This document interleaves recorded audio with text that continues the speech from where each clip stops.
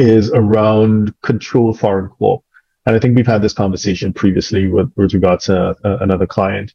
The idea that in other jurisdictions, so let's say Australia or Japan or the US, of course, Europe, there are rules around control foreign corp. So like if there's a Filipino company and they have a subsidiary in, let's say, Singapore or, Malaysia or something like that, if in some other jurisdiction, so let's say it were an Australian company and they had a subsidiary in Singapore, a fully owned subsidiary, because that's deemed to be a controlled foreign corp, therefore the tax office in Australia may have something to say about the taxability of what happens in Singapore, even though it's a separate company. Same with Indonesia.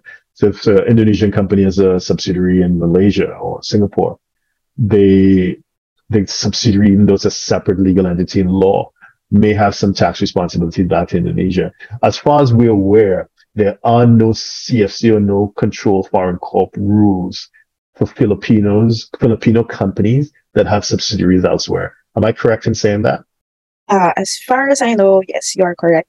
I have, based on the tax laws, I haven't encountered corporations being or affiliates or subsidiaries of Philippine companies outside the Philippines are being taxed together or here in the Philippines. The income earned by those companies outside the Philippines were not being taxed here in the Philippines. Okay, fantastic.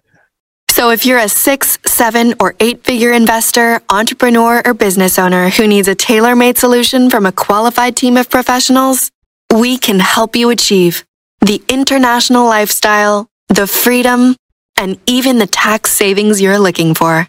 Visit us at htj.tax and live that international life.